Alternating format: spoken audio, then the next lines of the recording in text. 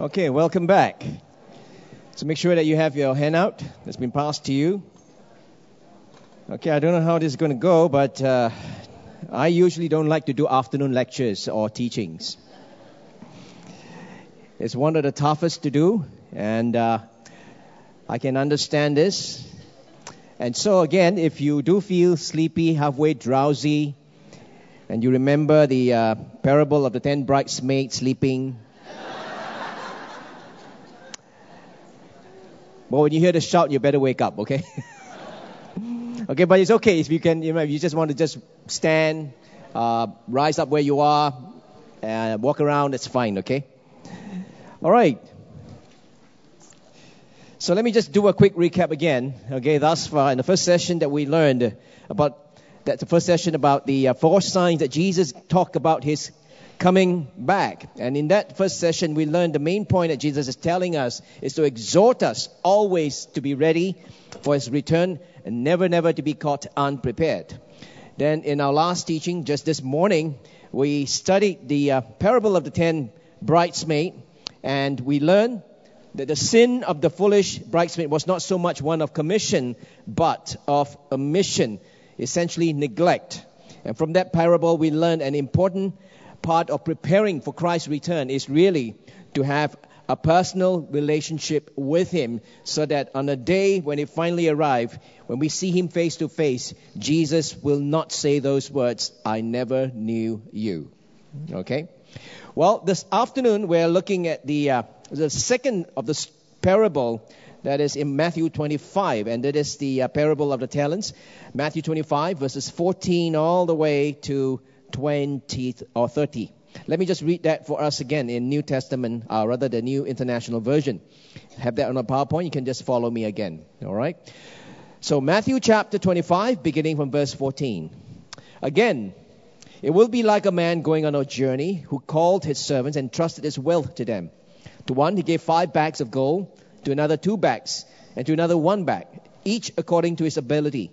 And then he went on his journey. The man who had received 5 bags of gold went at once and put his money to work and gained 5 bags more. And so also the one with 2 bags of gold gained 2 bags more. But the man who had received 1 bag went off, dug a hole in the ground, and hid his master's money. And after a long time, the master of those servants returned and settled accounts with them. The man who had received 5 bags of gold brought the other 5. "Master," he said, "you entrusted me with 5 bags of gold. See, I have gained 5 more." His master replied, "Well done, good and faithful servant. You have been faithful with a few things. I will put you in charge of many things. Come and share your master's happiness." The man with 2 bags of gold also came. "Master," he said, "you entrusted me with 2 bags of gold. See, I've gained 2 more. His master replied, "Well done, good, faithful and servant. You have been faithful with a few things. I will put you in charge of many things. Come and share your master's happiness." Then the man who had received 1 bag of gold came. "Master," he said, "I knew that you were a hard man, harvesting where you have not sown and gathering where you have not scattered seed. So I was afraid, and I went out, and I hid your gold in the ground. See, here is what belongs to you." His master replied, "You wicked, lazy servant. You knew that I harvest where I have not sown and gather where I have not scattered seed. Well then, you should have put my money on deposit with the bankers, so that when I return, I would have received it back with interest. So take the bag of the gold from him and give it to the one who has 10 bags. For whoever has will be given more, and they will have an abundance. Whoever does not have, even what they have will be taken from them. And throw that worthless servant outside into the darkness, where there will be weeping and gnashing of teeth." This is the word of God. Lord, we come before you this afternoon once again. Thank you for the morning session. Thank you for the break that we have. And now, Lord, as we plot on for this third teaching here on the parable of the talent, we once again pray for your grace to fall upon us. And now, Lord, as we commit ourselves to you, Lord, may the words of my mouth and the meditation of all our hearts be acceptable to you. Amen. All right, this afternoon we're continuing with this parable, and we're going to study how Jesus continues to underscore and expand on the theme of getting ready for his return, and in particularly his warnings about the day of judgment. Now, let me emphasize again that all the three parables in Matthew chapter 25 are parables of judgment. Each of this parable makes similar points, but if you take that all together, all right, there is a cumulative effect that is strong. You see, in the context of Matthew chapter 24 and 25, Jesus was about to go to the cross. And he was preparing his disciples, telling them that he will not see him anymore. And then he reminded them again that he will come back one day and he will return. That this time, if he returns the second time, he's coming back to judge all men.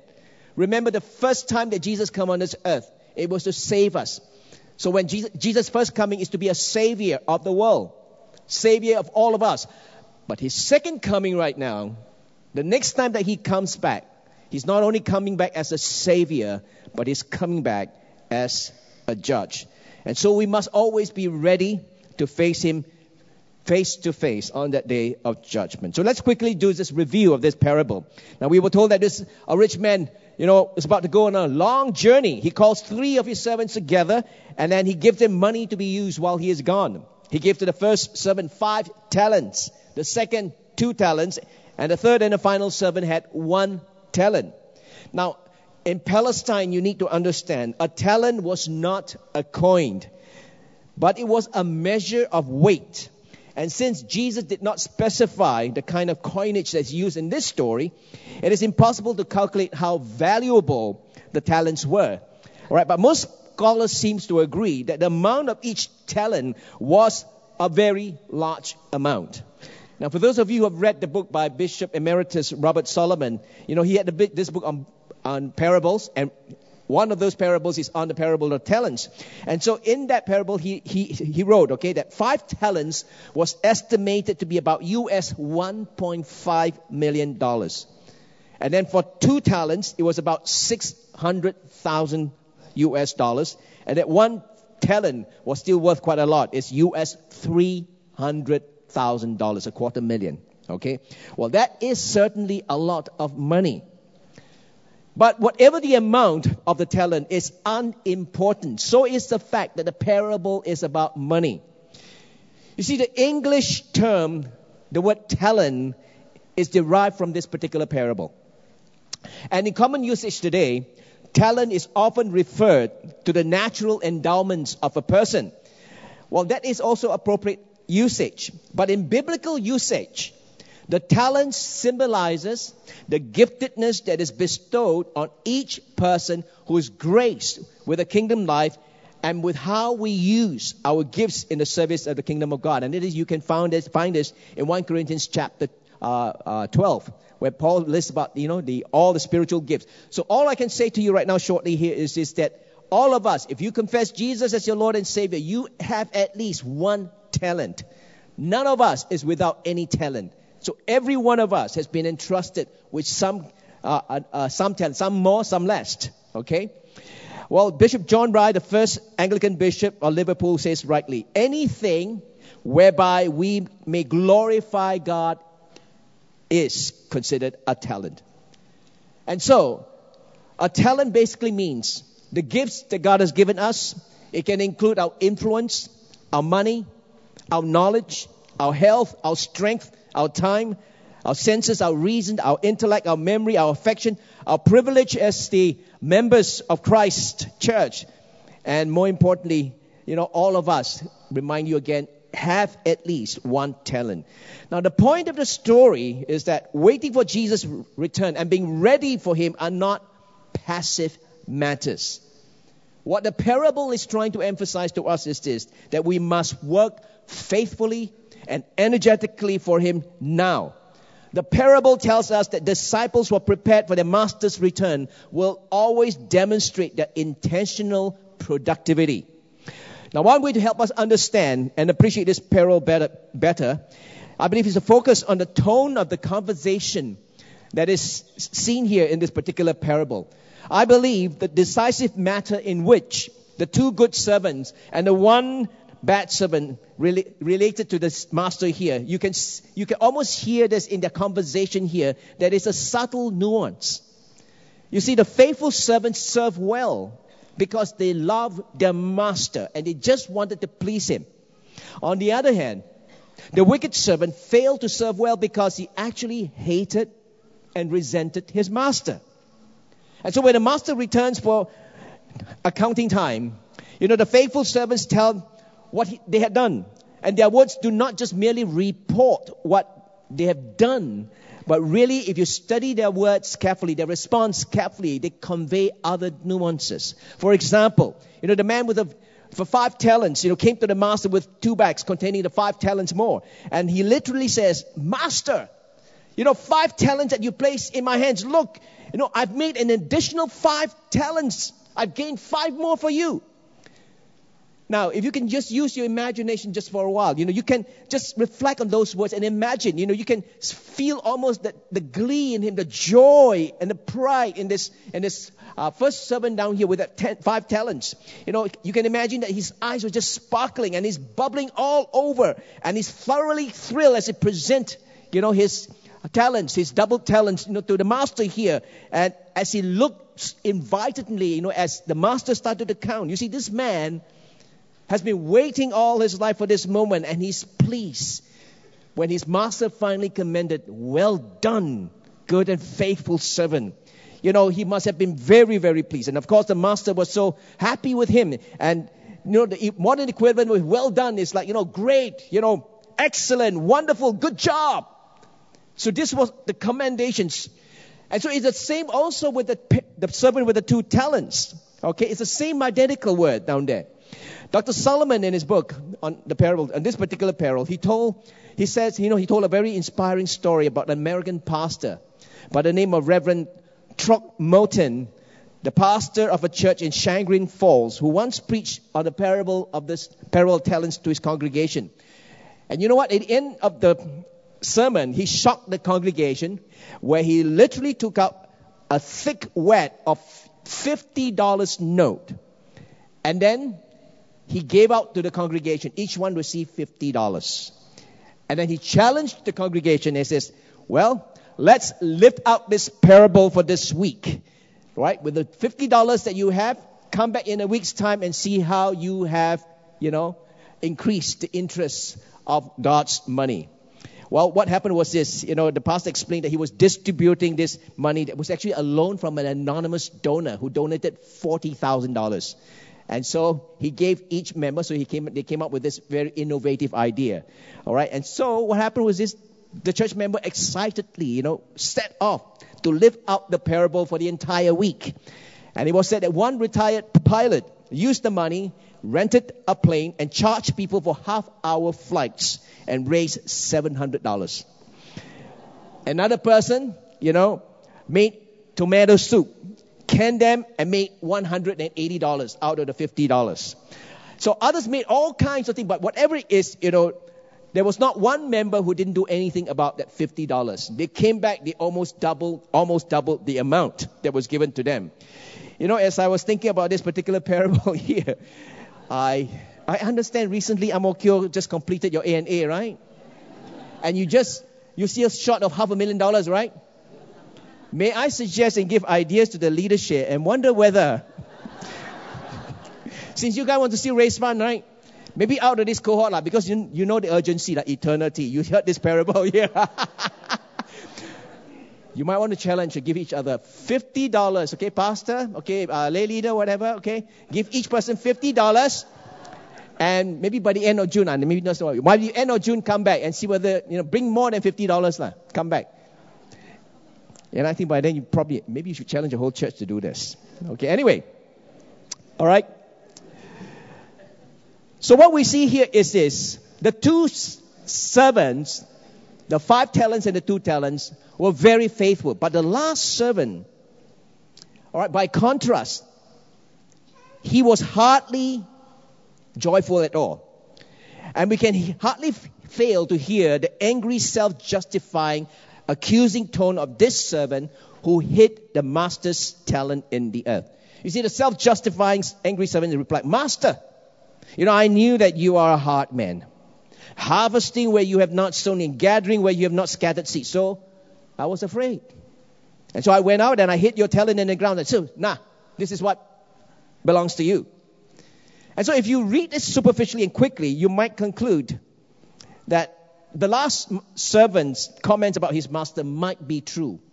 Might be true that the master is a hard man, harvesting where he had not sown. But if you study carefully, you realize the accusation was simply not true. You see, the truth of the matter was this: the master was not a hard man. Because if he was a hard man, he wouldn't have been so generous with his money. Remember, that the equivalent of 1 talent is about, the 5 talents that was given to the first servant here was about US $1.5 million. And the second talent was 600,000. And then the last one, 300,000. So that's quite a lot of money. Now, if you have so much money with you, if you're really a hard person, would you entrust it to your servant? You'll probably just entrust it to your loved ones, your wife or your children, but your servants, these are servants. And so here we can see the irony of the whole situation, the contradiction of this man's, words. It doesn't match, So we can almost hear the contempt that he resentfully throws his talent back to the master. He says, "Now, here's what belongs to you." It was exactly as the master had given him, not a bit more, not a bit less. And as I mentioned earlier, you can hardly fail to hear the angry, self-justifying and accusing tone of this servant who hid the master's talent in the earth. And in response, the master condemns him both for his wickedness and for being lazy. Wicked because he accused his master unjustly. Lazy because he did not faithfully use what was given to him. And then the master then gives that 1 talent to the one who has 10 more, on the principle that everyone who has will be given more, and whoever does not have, even what he has, will be taken away from him. And he then condemned the last servant and cast that last servant outside into the darkness. Now, what can we learn from this parable? Well, let me suggest for you 3 clear lessons. The first lesson is this, and that is to remind us again, there is a coming day of judgment. Now, this is very obvious from this parable, as from the rest of the parables in Matthew 25. Unfortunately, for most of my life as a Christian, I've been a Christian for more than 40 years. Whenever I hear of sermons being preached on these parables in Matthew 25, I don't seem to recall or to remember hearing much of the day of judgment being emphasized at all or preached at all.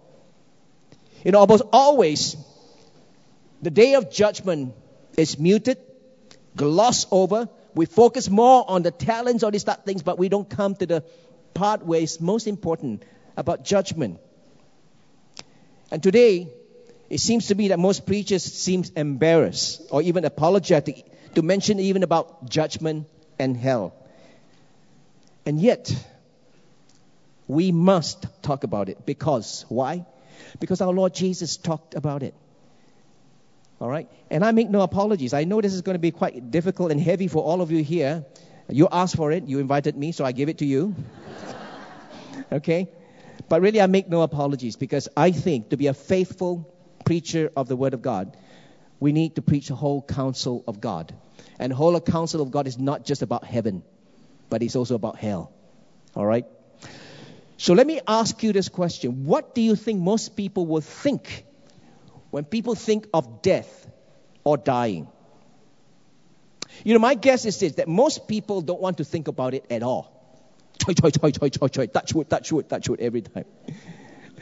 And one of the reasons, I think, is because the thought of death is very unsettling, especially when we have to think about our mortality. And the truth of the matter is, the finality and the uncertainty that surrounds death can be frightening, even for people of faith.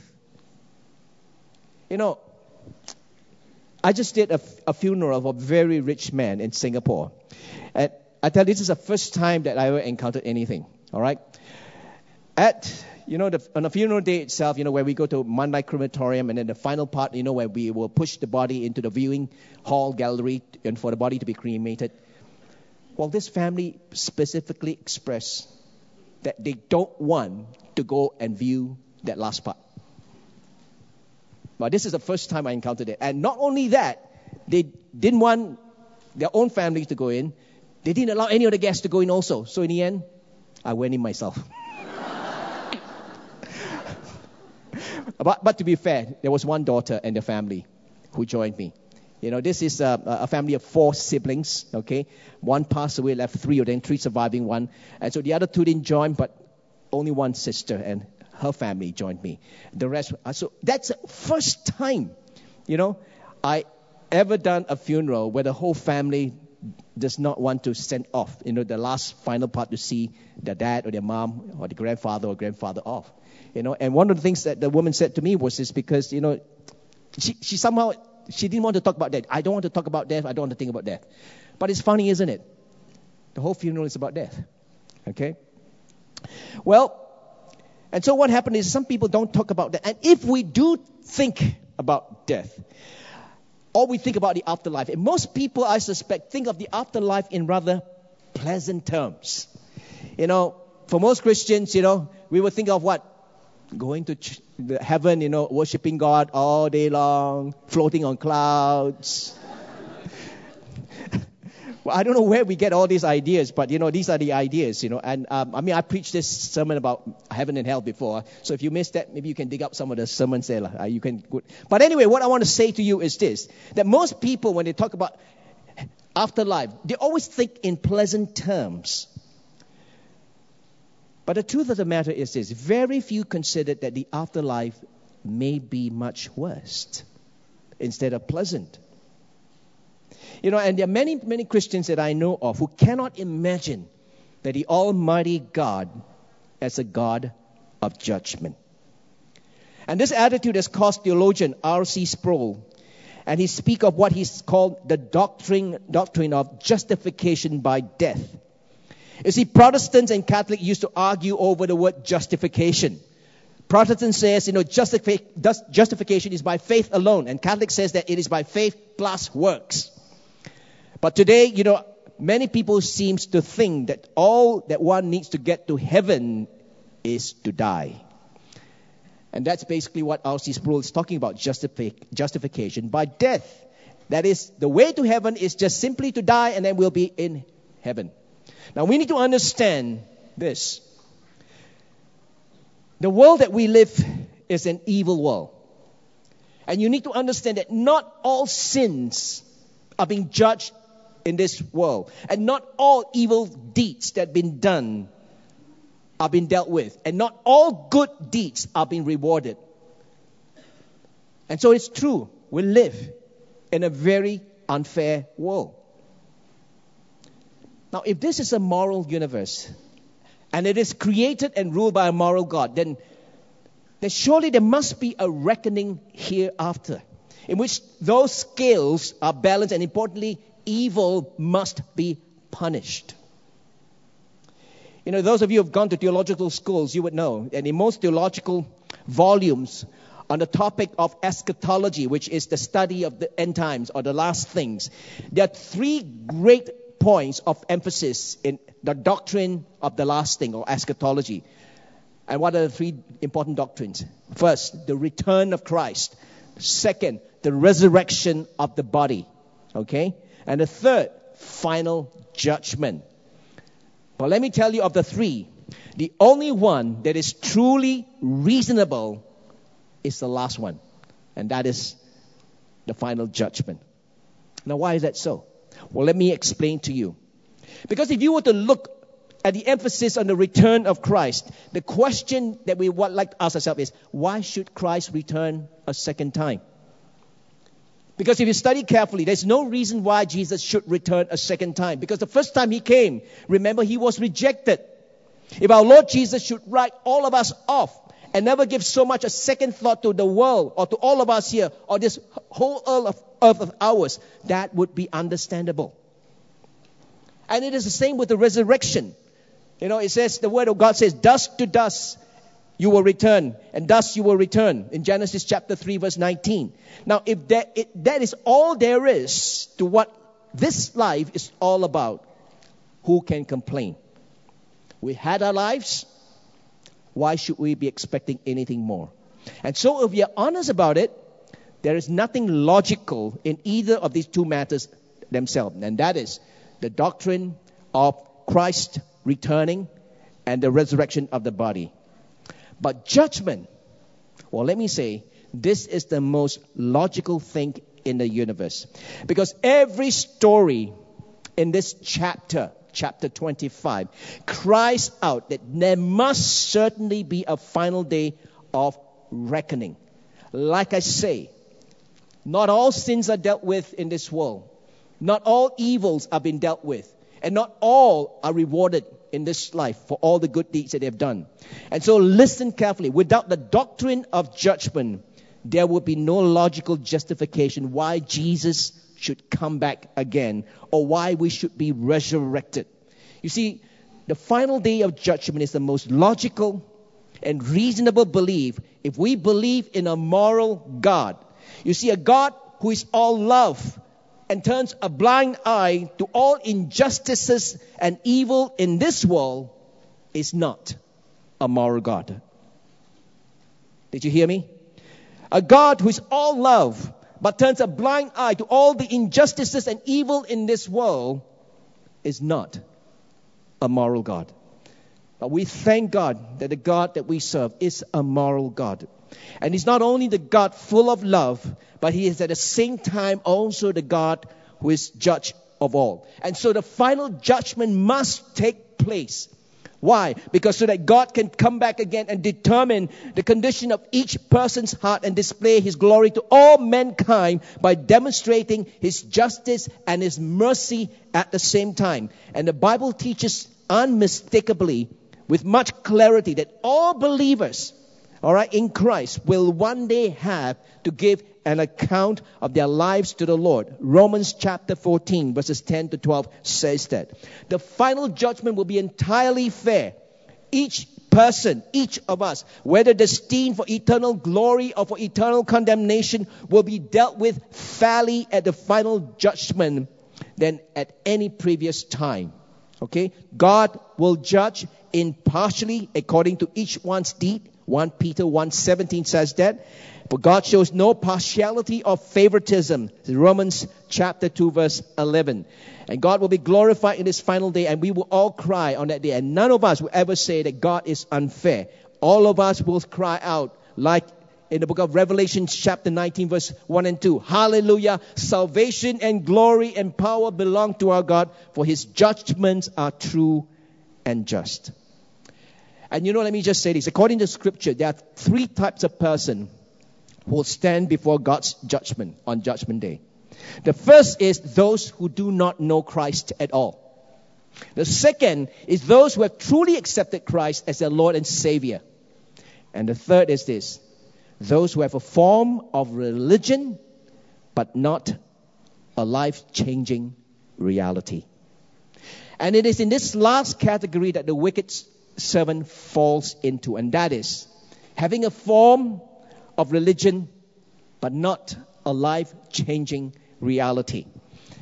And this parable teaches us that one day there will be a reckoning for such people and for all the talents that God has entrusted to us. So that's the first lesson that we learn from this parable. There will be a day of judgment. The second and somewhat surprising lesson of this parable is the emphasis on works. A judgment by works. Now, in this parable of the talents, judgment is based on the use or misuse of our talents or our works. Well, in the first parable, the bridesmaid were judged because of what? Because of the relationship, whether they had a relationship with the bridegroom. But in this second parable, the judgment is a judgment on the use or the misuse of talents. Now, I'm sure this sometimes troubles most Protestants, and that is most of us here. And we've been taught that salvation is by grace alone, through faith, apart from works. And so how do we understand this judgment by works? Well, let me explain this. Let me underscore that the teaching in Matthew 24 and 25 are all addressed to believers. You need to understand and set this context right. When Jesus told this parable, he was telling his disciples, not to unbelievers, not to others that were outside. He was in a group, the disciples. Okay? And so there's no question. Second thing is this. First thing, it was addressed to all believers. Second, there is no question that our salvation is by faith, through faith in Christ. Because Ephesians chapter 2, 8, 9 says, "For it is by grace you have been saved, and this is through faith, not by works. It is a gift of God." And so that is clear. All right? All Christians must have faith for their salvation. What I want to bring to your attention is this, that what these parables is demonstrating for us or clarifying for us is to explain what kind of faith is needed. So what kind of faith is needed? Well, the parable answers for us that our faith, whatever it is, must not be a dead faith. In other words, a dead faith saves no one. And this teaching, in this teaching, Jesus clearly shows that he's one with the Apostle James. You remember in James chapter 2, verses 14 to 17, James says this, "What good is it, my brothers, if a man claims to have faith, but has no deeds? Can such faith save him? Suppose a brother or sister is without clothes and daily food. If one of you says to him, 'Go, I wish you well, keep warm and well fed,' but does nothing about his physical needs, what good is it?" In the same way, faith by itself, if it is not accompanied by action, is dead. And usually, James is contrasted with the Apostle Paul, because the Apostle Paul says, salvation is by grace. But I want you also to remember that there are elsewhere in Paul's letter where Paul mentions about our deeds are important as well. For example, in Romans chapter 2, verses 1 or verses 7 to 8, Paul says, "To those who by persistent in doing good seek glory, honor, and immortality, God will give eternal life. But for those who are self-seeking, who reject the truth and follow evil, there will be wrath and anger." And of course, the famous passage is Philippians chapter 2, verse 12, where Paul tells us to work out, our salvation with fear and trembling. What I'm doing for you here is I want you to see that the teachings of Jesus, our Lord Jesus, the Apostle Paul, the Apostle James, they are all affirming the fact that works are important. So the question is, does that mean that we are saved by works after all? Were the reformers wrong? Was Martin Luther wrong? Well, the answer is no, they are not wrong. But what these passages reveal to us is this, and that is, if we truly are born again, and if we truly love God, then our faith will be authenticated by our works. And this is the unbreakable connection between what we believe and what we do. Because if we truly believe the gospel because we have been born again, then our lives, our behaviors will inevitably begin to authenticate and live out that superior moral life of Christ that we believe within our hearts. You see, the new nature does not manifest itself fully all at once. But if we are justified, we will have it. And it will, as we continue to go, it will increasingly and inevitably express itself in faithful and loving service and works to our Master, Lord Jesus Christ. So let me say that again. Okay? I don't want to be misquoted or misunderstood. Let me say this. We are not justified by works. If we're trying to be justified by works, then we are not Christians. But neither can we claim to be Christians if we do not have works. If we are not working for Christ, we are not justified. But there is an additional warning here. We notice that all the three servants were given unequal amounts of talents. 1 5, 1 2, and 1 1. Note this, the point of the parable is not about unequal distribution of the talents, nor is it because of failure to multiply more with what one has. The point is this, the point of the parable is about what one does with what one has. You see, the wicked servant was judged not because he had failed to gain as much more as the other two servants. Rather, he was judged for failing to use what he had, because he had hidden his valuable talent in the ground and he did nothing about it. So there's a second thing that we learn from this parable here on judgment by works. Now the third and final lesson is this. Our faithfulness to God is contingent on our view of God. Now let me just say this. Inaccurate views of God allow us to rationalize our irresponsibility and our unfaithfulness. Now this is vitally important. It is vitally important for us to have a correct perception of God's character, His activities, and His goal for us. Now, and that's the reason why it's so important to have balanced and solid Bible teaching, preaching the whole counsel of the Word of God. And our views of God will determine our behavior and our response. You see, this parable reveals that the wicked servant actually had a very perverted view, had a very unbalanced view of his master. You see, and as a result of that perverted view, he then provided with the excuse for his personal irresponsibility. The servant who was given 1 talent hit his ground, and he explained it in this way, because he said that he knew his master nature all too well. He says, Master, I knew that you were a hard man, harvesting where you have not sown, gathering where you have not scattered seed. You see, that was his view of his master. His view of his master was that he was a hard man. Well, the truth of the matter is this. The servant actually didn't know his master at all. But because of his perverted view, as a result of his perverted view of his master, he began to justify his behavior with excuses. Friends, it's foolish to make excuses. And as you can see in this parable, it certainly did not fool the master. But you know what? Many people do this today.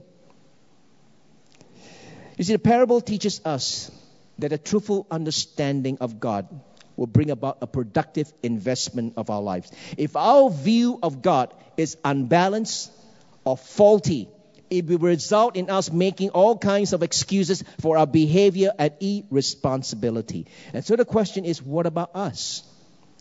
We may not have such a view of God, that God is, hard. He's a taskmaster. Many of us don't have this kind of view. But I think what we have of the view of God is that He's God full of grace, full of compassion, full of, compassion, merciful all the time.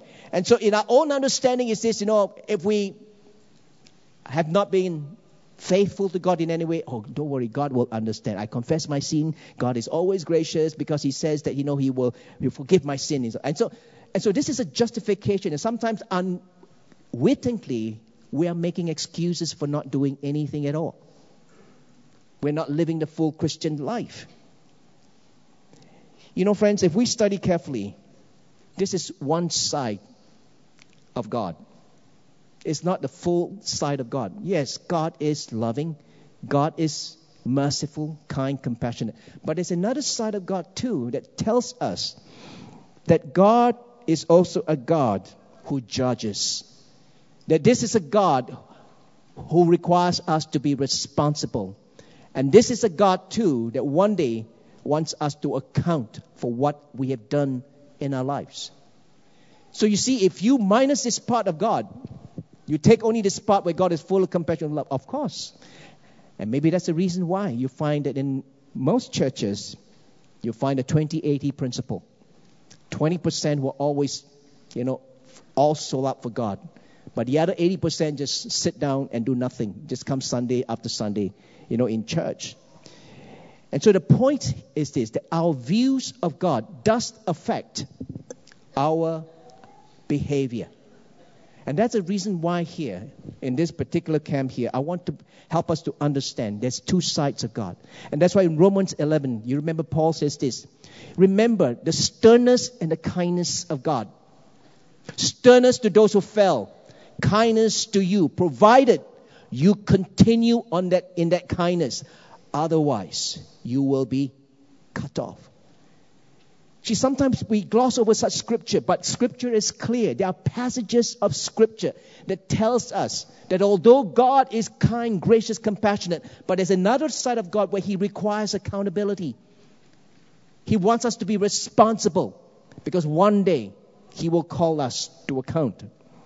The point of this parable basically is this, is that we must avoid a do-nothing Christianity.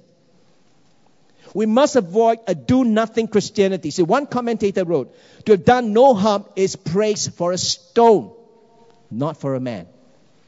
Because a stone does nothing. But the situation here is worse than that. To have done nothing is proof that we do not love Jesus Christ, do not belong to Him, and do not have a share in His kingdom. It is to perish forever. You see, humble ministry to the lowliest is to follow the example of our Lord Jesus Christ's own humility.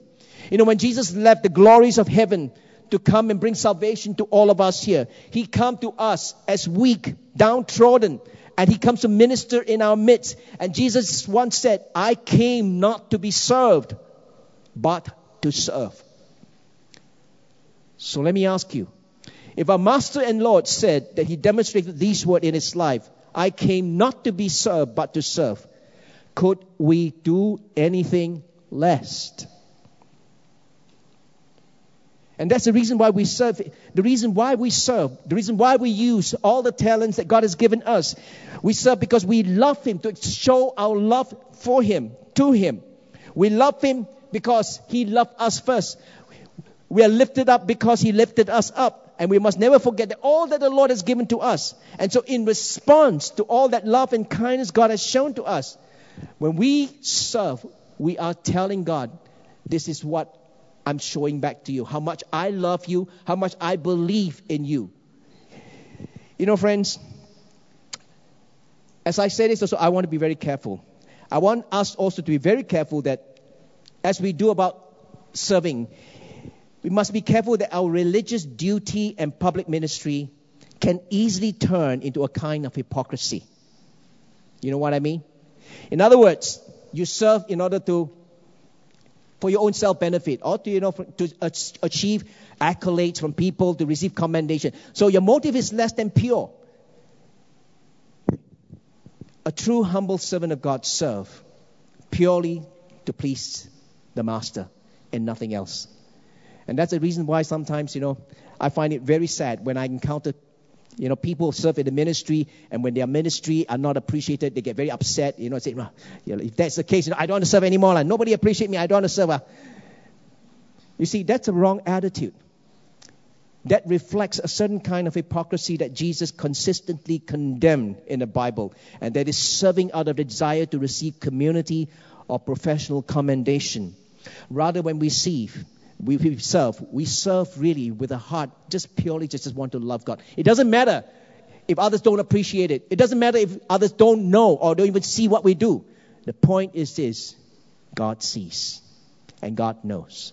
And if He sees and if He knows, and one day you can be sure you will receive your reward. You see, a heart that's truly been transformed by the grace of God will always be productive.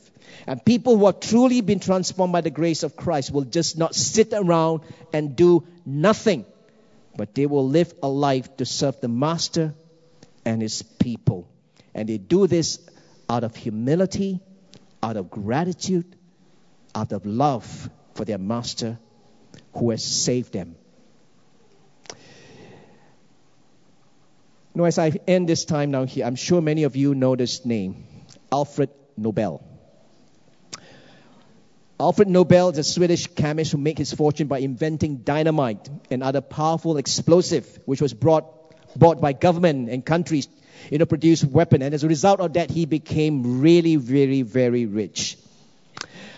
But it was reported that one day, when Alfred Nobel's brother died, one newspaper accidentally printed Alfred Nobel's obituary because they thought he died instead of his brother. And in that obituary, Alfred Nobel was described as a man who became rich from enabling people to kill each other in unprecedented number. You know, when Alfred Nobel read that obituary of his, he was totally shaken because he's never seen himself in that light. He's never seen himself from that kind of assessment about him.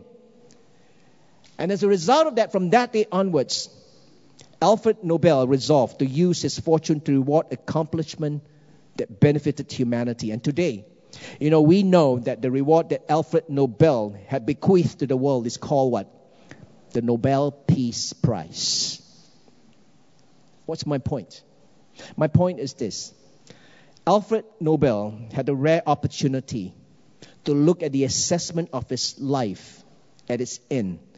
And by the grace of God, had enough time to be alive to have the opportunity to change that assessment in his life. So let me ask all of you, if you were to put yourself in Alfred Nobel's place, if today, if you have the opportunity to read your obituary, not written by any human hands, but written by an angel from heaven, from heaven's point of view, what do you think will be written in your obituary? What do you think will be heaven's assessment of you right now? You know, the bottom line is this.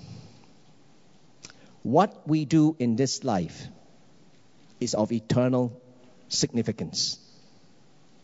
Our life begins with our choice to follow our Lord Jesus Christ. But it doesn't stop there. What these parables is emphasizing for us time and time again is this. All right?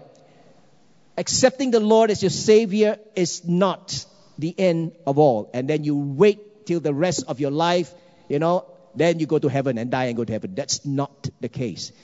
If you read the parables here, we are very clear down here that the Lord has told us that we need to continue to build, firstly, our personal relationship with Christ. In that parable of the bridesmaid, we learned, you know, how to set aside time that we need to read His Word, praying, becoming more acquainted with Him. And that's important for us because if not, by the end of your life, when you appear in heaven, Jesus will say to you, I don't know you, sorry. The other thing here in this parable is this. That we must steward all the resources and talents that God has given us for His glory, serving Him in our church, in our world, and in our homes. Well, my friends, we have been given fair warning about what lies ahead for each of us at the end of our life, because this parable tells us in no uncertain terms that there will be a final examination of all of us, a day of judgment. And it will be administered by the fairest and yet strictest Master and Lord in the universe. And so, how seriously do we take this clear teaching of Scripture is demonstrated by how seriously we are preparing for that day to come. Let's pray.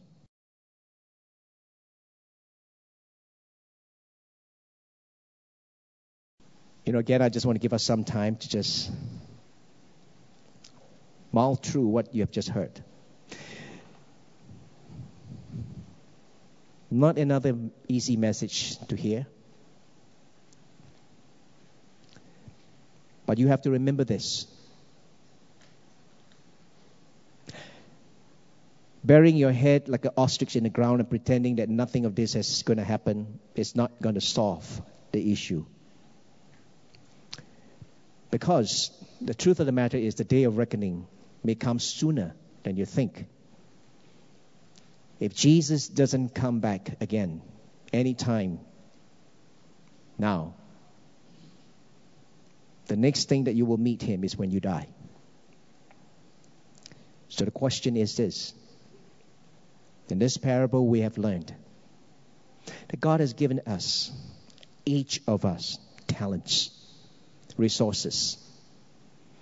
And so up to this point in your life, let me ask you honestly, can you say honestly that you have been using all these resources for His glory? And let me just say this again. Serving God doesn't mean that you need just to serve God in the church. As I mentioned to you, that we are not just citizens of heaven, but we are also citizens of the world. So when God brings us to account for our stewardship, He's asking us whether we have used our gifts responsibly to serve Him in the world, in our church, in our homes. Can you honestly say that you have done so without any selfish motive? And of course, when God gives you those gifts, some of those gifts are really gifts for your occupation where you are, your vocation. It's nothing wrong for you to earn a living out of that. But if all your life is just about you, with all that money that you have earned, with all that resources that you just kept it for yourself and your own enjoyment, then let me just say this, that you are in danger of what this parable is all about, the wicked servant who has hid his talent and done nothing. So I pray that you will seriously consider and price while you still have time. As you look at the life of Alfred Nobel, thank God that he had time to undo what he did, because he didn't want to leave a legacy behind, knowing that he has done and contributed something to the world for only his own personal gain. And only that, but because of his selfish action, it resulted in the death of many people. And so Alfred Nobel had the chance to reverse that. And so I pray that you will make the most of your life from today onwards, not to waste your time. And so in your personal time, I want you to seriously ask God, Lord, I don't want to do and live a faith that is a dead faith. Tell Him that you now know that you truly love Him. Then you will express yourself to serve Him in all the gifts and talents You've given you. And so you just do your business just with God right now. Again, come in humble confession. Confess to the Lord. Up to this point of your life, as you personally assess yourself, if you have not been living up to what a true disciple of Christ is, like the two faithful servants who's multiplied their gifts for the Master's glory, just come before God and honestly confess. And after confession, ask also for His grace from today onwards to help you and guide you on how you can use your gifts, not just to live for yourself, but to live for God's glory. So take some time, and in just a few moments' time, I will just close us in prayer.